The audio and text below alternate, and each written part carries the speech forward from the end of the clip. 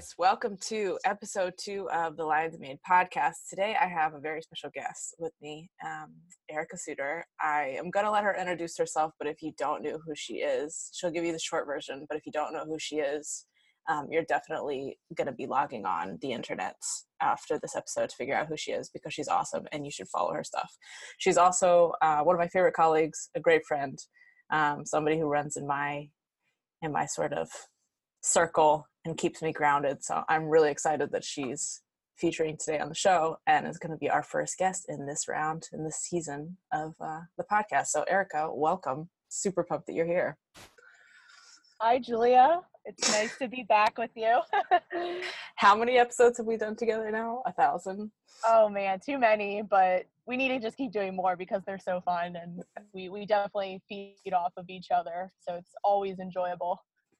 I know we put out a lot of content together on the internet, and for me, part of it feels like doing content, but most of it just feels like having a great time and laughing really hard. So it's nice to get to that point when you create content, you just have fun with it. So it's been really good. And we have very, very similar viewpoints on a lot of things, although we both have totally different backstories. We do have a lot of similarities, and I really appreciate that. So today we're going to be talking about high potentials versus high performers. So how about you give us the intro? What's the context of your life, your story? What do you do? Give us your background. Sure. So I've played soccer my whole life, played in college and abroad, and I've been a soccer performance coach in Baltimore, Maryland for about seven and a half years. And I work with mainly youth athletes from ages 7 to 23. And I train these athletes year round. So doing in-season, preseason, and off-season programming. And I also do a lot of writing for youth strength and conditioning training for my own website and for other websites and publications. So I like to say my job title is part performance coach, part tenacious writer. I think I've written over 800 articles between my own site and other sites. So it's been nice to be able to share what I do with my athletes through my writing. And it's been nice to really create some impact for other youth coaches, other performance coaches, and other people just in the youth fitness community. So that's been really awesome, and I'm grateful I can do that. Which, if anybody's ever put out content, just to know how absolutely ridiculously hard it is to be consistent, to constantly have ideas, and to constantly at the quality and the rate that you put them out. You got to know that it's really, really hard, and you make it look so easy, and your content is excellent. So, major respect and major props to you there.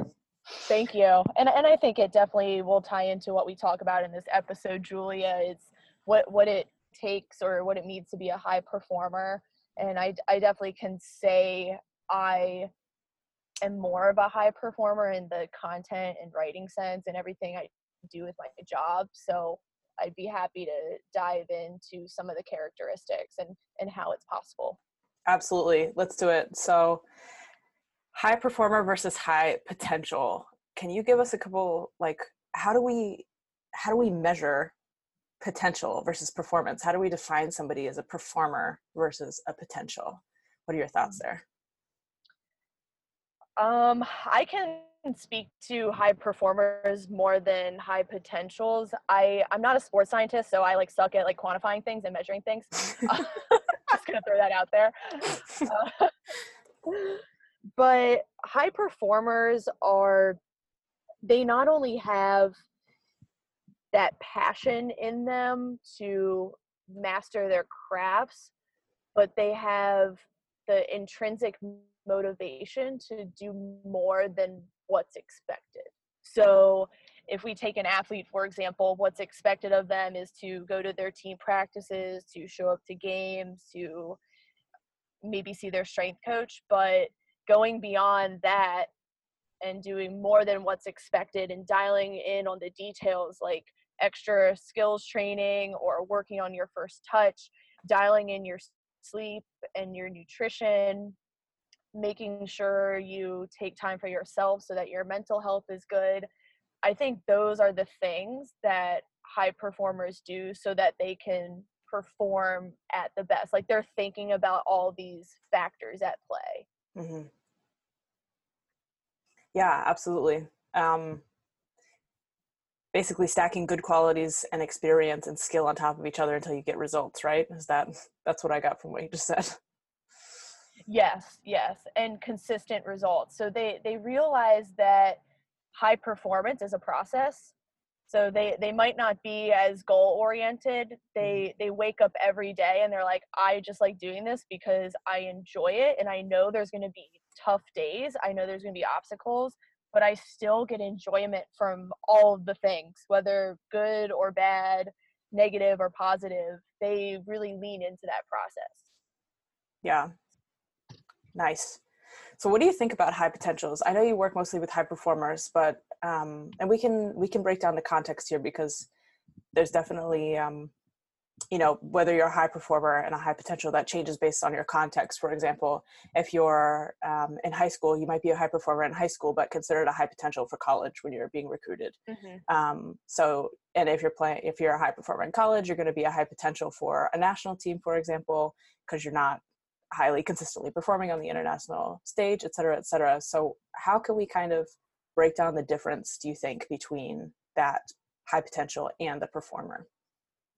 I think that I actually work with a lot of high potential, so many like middle school and like early high school athletes, and with them, they just need to be guided. Okay. So sometimes high potentials don't have the intrinsic motivation to do the extra work, to do more than what's expected. And they definitely need some role models or some good leaders in their lives to guide them along that journey and show them what it takes. And sometimes that has to be through not telling them the right things, but instead asking them the right questions. So as an example, I have some kids who I used to say, you guys need to practice your skills more at home. And a lot of high potentials don't respond to that. So what they do respond to is when I ask them a question like, okay, how do you think you're going to improve your first touch? How do you think you're going to blow by defenders with your 1v1 moves?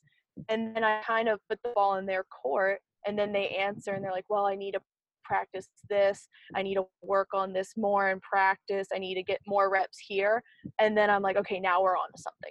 So I think they just need to be guided from their coaches, whether it's their strength coach, their trainer, their team coach. That's so interesting, because obviously I come at everything from the view of an ex-player and a strength coach, but also from the view of a psychologist. And we always say you can't obviously make somebody decide to change, but our job is essentially, even if people are open and willing to change, we can't just provide them the answers. I come from the cognitive behavioral therapy background, and we never like give an answer or give an idea. We basically just like ask questions in the right direction until they come to the conclusion themselves, because you can never, part of buy-in is, yes, you want people to trust you, but they also have to come up with the idea themselves partially to really buy into it. And at least in my experience and working in the sports psychology side. So that's really interesting how you said, in order to help them take accountability for it, they need to be able to answer the questions, and it's just our job to ask them. I like that. Yes.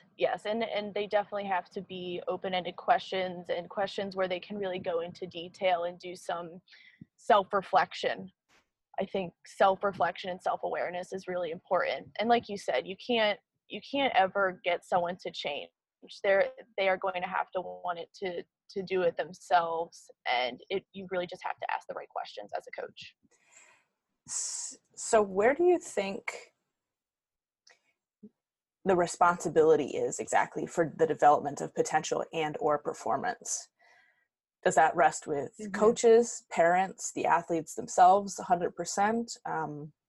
Is it divided up across different people? How is the division of that, would you say? Yeah, that's a really good question. There has to be a combination of both. I think coming back to the characteristics of high potentials, we initially might have to guide them as coaches, and they might need that extra push, but then eventually we can't be holding their hand to perform at a high level. They have to want to do it on their own. And just that goes with anything, athletics, career, academics. Like for me, like I don't have anyone telling me to blog on Saturdays or spit out 800 articles. Like, sure, like when I was in school, my English teachers and my writing teachers were like, you need to like draft your stuff, you need to do this and you do that. And I don't have them holding my hand anymore. Like I am doing this because I want to do it and I have the passion. So I think initially there might have to be the guidance, and then eventually the intrinsic motivation needs to come. It might not even come at all. They might not be meant to do whatever, they're doing, and that's fine too. Obviously there's different coaching styles and things of that nature. I just wanted to dive into what you were saying a bit more with different coaching styles and whatnot. Guidance versus authority. Yeah. When does the authority, like basically gas pedal, come off and it becomes more of a guidance role? Mm-hmm. I don't know if I can really answer this question that well, because I am more of a coach who has a lead by example style, and just embodying my philosophy in terms of what it takes to be a beast athlete. Right. So, it really depends on the leadership style, but I obviously practice what I preach. My athletes see that, and I think it just kind of permeates onto them. But I know your style might be a little different if you want to go into that. I don't. I always laugh at how the different styles, there's such a very distinct set of American coaching approaches and a very distinct amount of European coaching approaches. And I've seen both sides of them done really well and both sides of them done so terribly that I'm mostly interested in asking other people, because it's hard to know exactly when to let up. And not all coaches, I mean, perhaps it's a bit easier for us. We're not head sport coaches. And so if you have a head coach, they're supposed to have some level of authority for a period of time. But when you're working with high performers versus high potentials, there's a lot of high performers can lead themselves, but at the same time, you have to put a team together. And so there has to be some sort of, authority guidance mixture. It's just a fascinating concept. Well, what do you mean by authority? Like, I mean, just being strict and being about business? Yeah, having it be more about business, having there be more rules, having it be more structured. Of course, you're going to have the expectation of excellence when you get into performance sport, period, end of story, whether you're a high performer or a high potential. It's just more of where do we give up the structure around, how do we give up the structure around you have to do this, that, and the other thing, and allow people to do it for themselves, or allow athletes to do it themselves because they want to, because they're driven to, because they're internally motivated to do it. Right. But it's individual for each athlete and every coach. So that's a thing. Yeah, it is. It's so funny because I see a lot of girls who love coaches who are like super strict and yell at them and curse at them. And then I know some girls who put their tail between their legs and are like, oh my gosh, I can't handle this. So it's tough to like have a right or wrong answer to this. But I think it's possible to be in a position of authority and to be strict and to be organized and to be structured in your approach while still coming from a place of care and not having to yell or really get on your athletes. It's more coming from a place of, hey, we're doing this and this is what's going to make you better. And it's just being confident in your delivery with what you're doing. You can absolutely be strict. High performance coaching is a thing as well. Yeah. Oh yeah, absolutely. So let's hit the lifestyle part of this. What does the lifestyle of a high performer look like versus a high potential? What's your experience with that? Yeah, I was having this conversation with Jay Dyer, my boss, last week, and he's grown something so massive. He's been doing strength and conditioning for lacrosse athletes for almost 18 years and has grown a very Crazy. successful, yeah, nuts. He's like at the level of Mike Boyle, like has just grown a very successful facility for us to work at. So grateful to work for him. But he was saying how when he was starting, like in his 20s and 30s, he had no balance. Like he's he's had maybe 5 total family dinners with his wife and kids, which is Crazy. crazy. And he just kind of laughed and was like, yeah, balance is a myth, Erica. And I just kind of nodded my head. I was like, no, you're right. Like, I feel that way now. Like, I'm working 20 to 40 hours a week, and that's just in-person coaching. And then beyond that, there's like the content creation and doing more than what's expected, doing more than the in-person coaching, coming up with programs, teaching online athletes or consulting with coaches. And I know you can say the same. So yeah, I mean, there's no balance to it at all. Like, I'm not hitting up yoga on a Saturday and getting, facials and every week. Like, there's no balance. And there's absolutely seasons when I'm grinding extra hard, and there might be some seasons when I can take off a little bit, but there's no in between really. And I know you can say the same. Yeah, absolutely. How were you in college? How was your work-life balance in college as you were playing still? None at all. Yeah, it's just when you're a student athlete at a pretty high level university, or even just any university, you can't really balance sports and academics. Like, you're on the bus to an away game studying, or you're writing a paper, or you Yeah. have an exam after like a weekend game. So yeah, there's really no balance. But I think if you're a high performer and you're living that life where there's no moderation or anything, you love it. Mm-hmm. And you say to yourself, well, the costs here definitely are worth it, and I love doing this. And that's the difference with a high performer. Yeah, I think when it comes to college athletics and being a student athlete, I think you definitely know where you stand on the performance versus potential spectrum. If you can Yeah. ask yourself, like, what is the most important to me? Do I want to have the experience of partying with anybody other than my team, like after a big win, after the championship, or after playoffs, or whatever? Do I want to be up at 5 o'clock in the morning doing my distance runs, which we'll get into that on another podcast. Yeah. But anyway, it was like 2000, the early 2010s. Okay, we weren't there yet. Like, if you're not willing to commit to all of those things and you're interested in dabbling in other things, that's okay. The classification shifts, because the amount of buy-in it takes to be a high performing athlete, even a high potential athlete, is extreme. It's high potential athletics is an extreme sport. Sorry to say it. Yeah, it is. And we had this conversation earlier about, like, do you think Messi or Ronaldo or Alex Morgan live balanced lives? No. Hello? Absolutely No. not.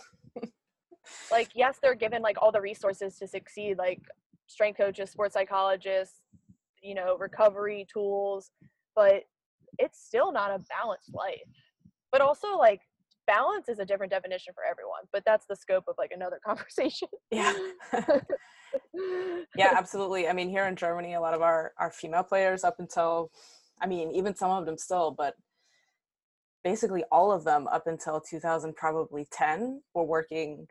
We had athletes who were working a job, going to school on the side, and playing professionally, like including traveling every weekend, playing international, like friendlies, et cetera, et cetera, et cetera. And how do you think you're going to like balance your life with that? That basically means you probably have one like afternoon per month where you're like, I'm going to go hang out with my friends. But that's the level of buy-in that it takes. And people are willing to commit to that.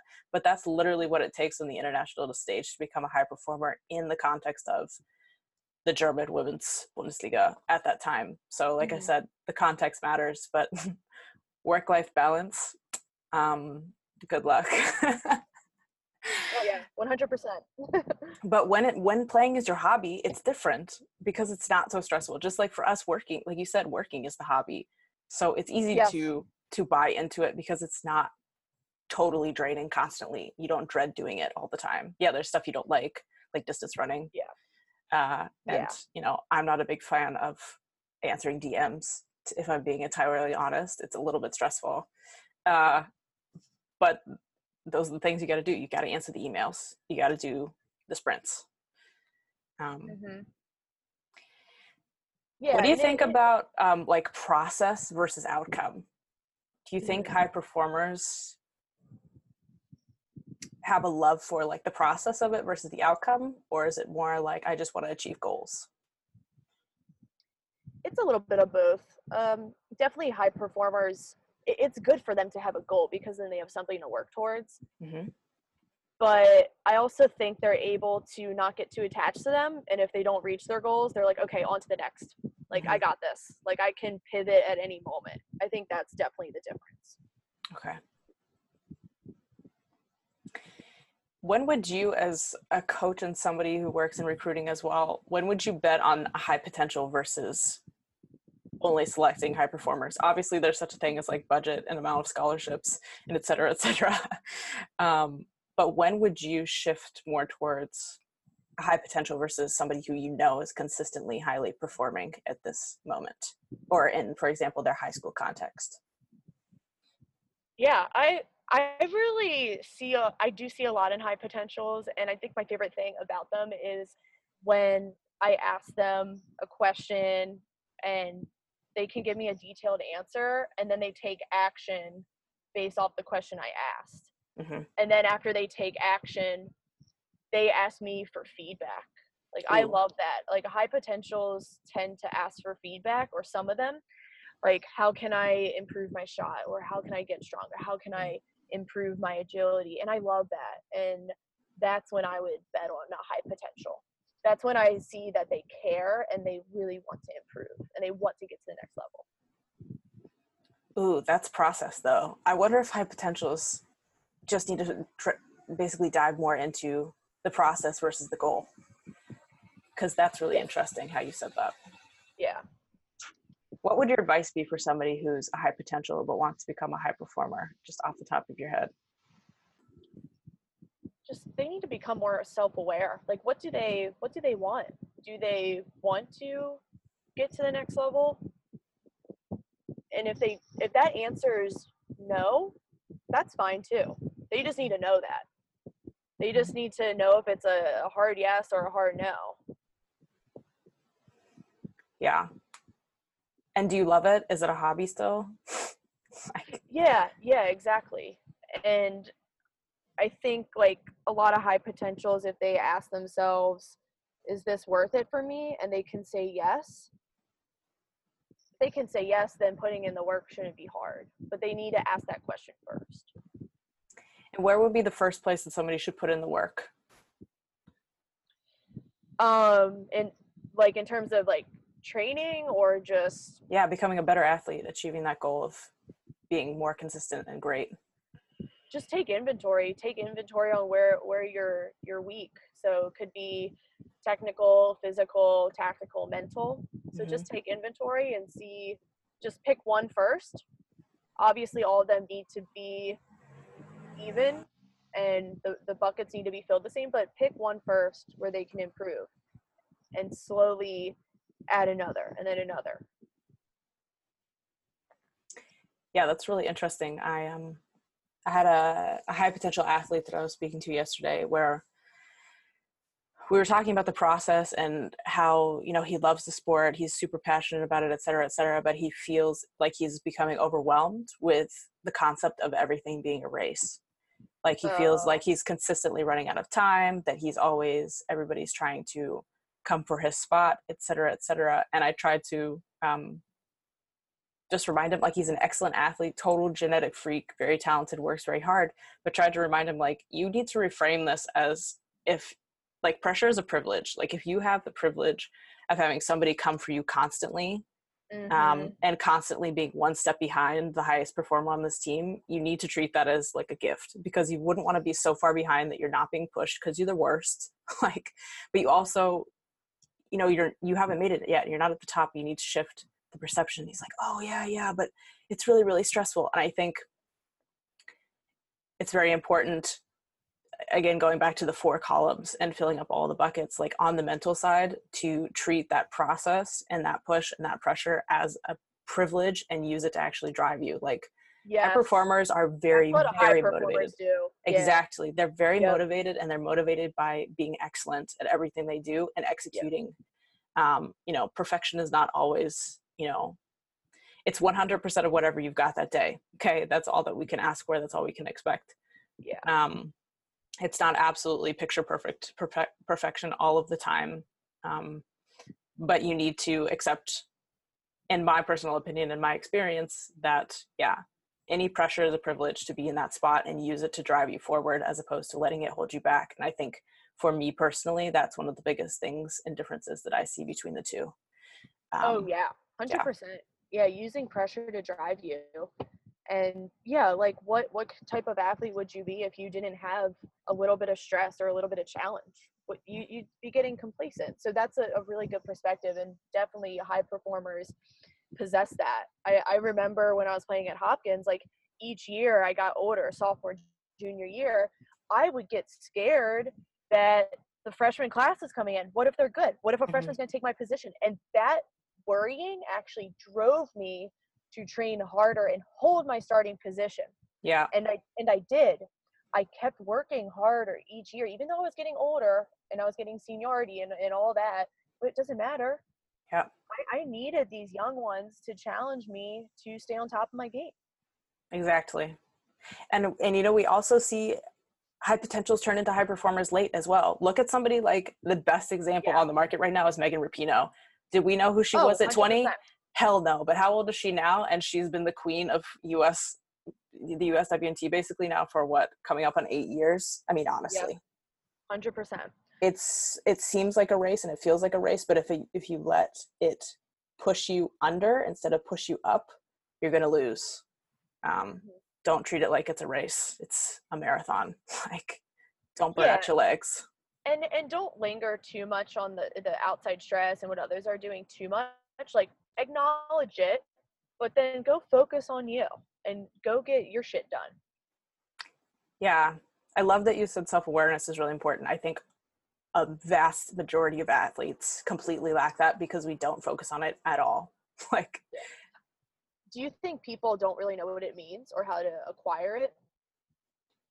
I just think I don't want to say it's not relevant. I just think it's not something that's really accessible naturally in this society. Like, instead of having to think about yourself and take inventory on yourself, you could just get on your phone. Like, we're masters of distracting ourselves. So true. And that's also a big difference between a high performer and high potential is high performers don't let the outside distractions get to them. Right. Or weigh them down. They're focused on their goal. They're focused on getting better. They're focused on the process. They don't let any of these distractions steer them off their path. Mm-hmm. It's a really interesting insight. I think you're totally right on that. One more thing I'd like to say about work-life balance, and then I'm going to shut up, is I also don't really think there's such a thing as work-life balance because my job and my passions and my sport have always been my hobby as well. So it wasn't really work for me. And when it does become work, I change it. And I think that's really important as well. Everything is in flux, but the big thing that we know about stress, which of course work and training and all the things that come with high performance sport are stressful at times. And the body doesn't differentiate between stress. The big thing you need is recovery afterwards. And the recovery needs to be appropriate. If you feel like it's a hobby, it's great, you love what you're doing, but your body's still taking on stress or you're losing sleep or you're mentally stressed, et cetera, there has to be some point where you do recover. And that might not necessarily mean you go on holidays for 3 weeks with your family or you go partying, et cetera, et cetera. It might mean you've got time cut out in your day to meditate or to be around people or to call your mom or to not think about soccer or to train by yourself or whatever that may be. You have to define your own balance, and it's really important, just like self-awareness, to do that early on and make sure that you have your recovery on point, and know how your body responds to it early on. And that's going to give you a big push over the hump because most people don't know how to do that, but high performers do. Absolutely. And I definitely think high performers are able to listen to their bodies, Mm-hmm. and they know when they are pushing too hard. Like they already push hard, that's why they're successful, but they know when, like you said, they're not getting sleep, or maybe they're getting overuse injury, or their relationships are waning, whatever it is, they will be able to recognize that and be like, okay, I need to tweak something here. This is not working. This Right. is actually being counterproductive. Yeah, absolutely. 100%. Well, guys, should you have more questions about how to become a high performer or what it takes to reach the next level, or your thoughts, your input, your feedback, we want to hear about it. So Erica, please tell the people where they can find you online. And guys, I'll have all of this in the show notes. But I'm serious. Get online right now and go follow Erica. Thank you. Yeah, you can find me on my website at www.ericasuter.com, and then Twitter and Instagram at Fit Soccer Queen. Super easy to remember. Fit Soccer Queen. Remember when you were Fit Soccer Chick? Gosh, that's a throwback. That was like years ago. Girl, that was like 2 I years ago. upgraded. Yeah, it Straight seems up. like forever ago. Upgrade you. And I'm still a little bit irritated that you and I have both spent so much time between Baltimore and DC and we never managed to meet. We will. It's so funny because we'll probably meet this year in person for the first time in like Germany or something, like, which is Or probably, the Netherlands. yeah, the Netherlands works too. Yeah. Well, thank you so much for being on the show, guys. Please contact Erica with any questions you might have, me as well, and she'll be back. She's always back. Yes.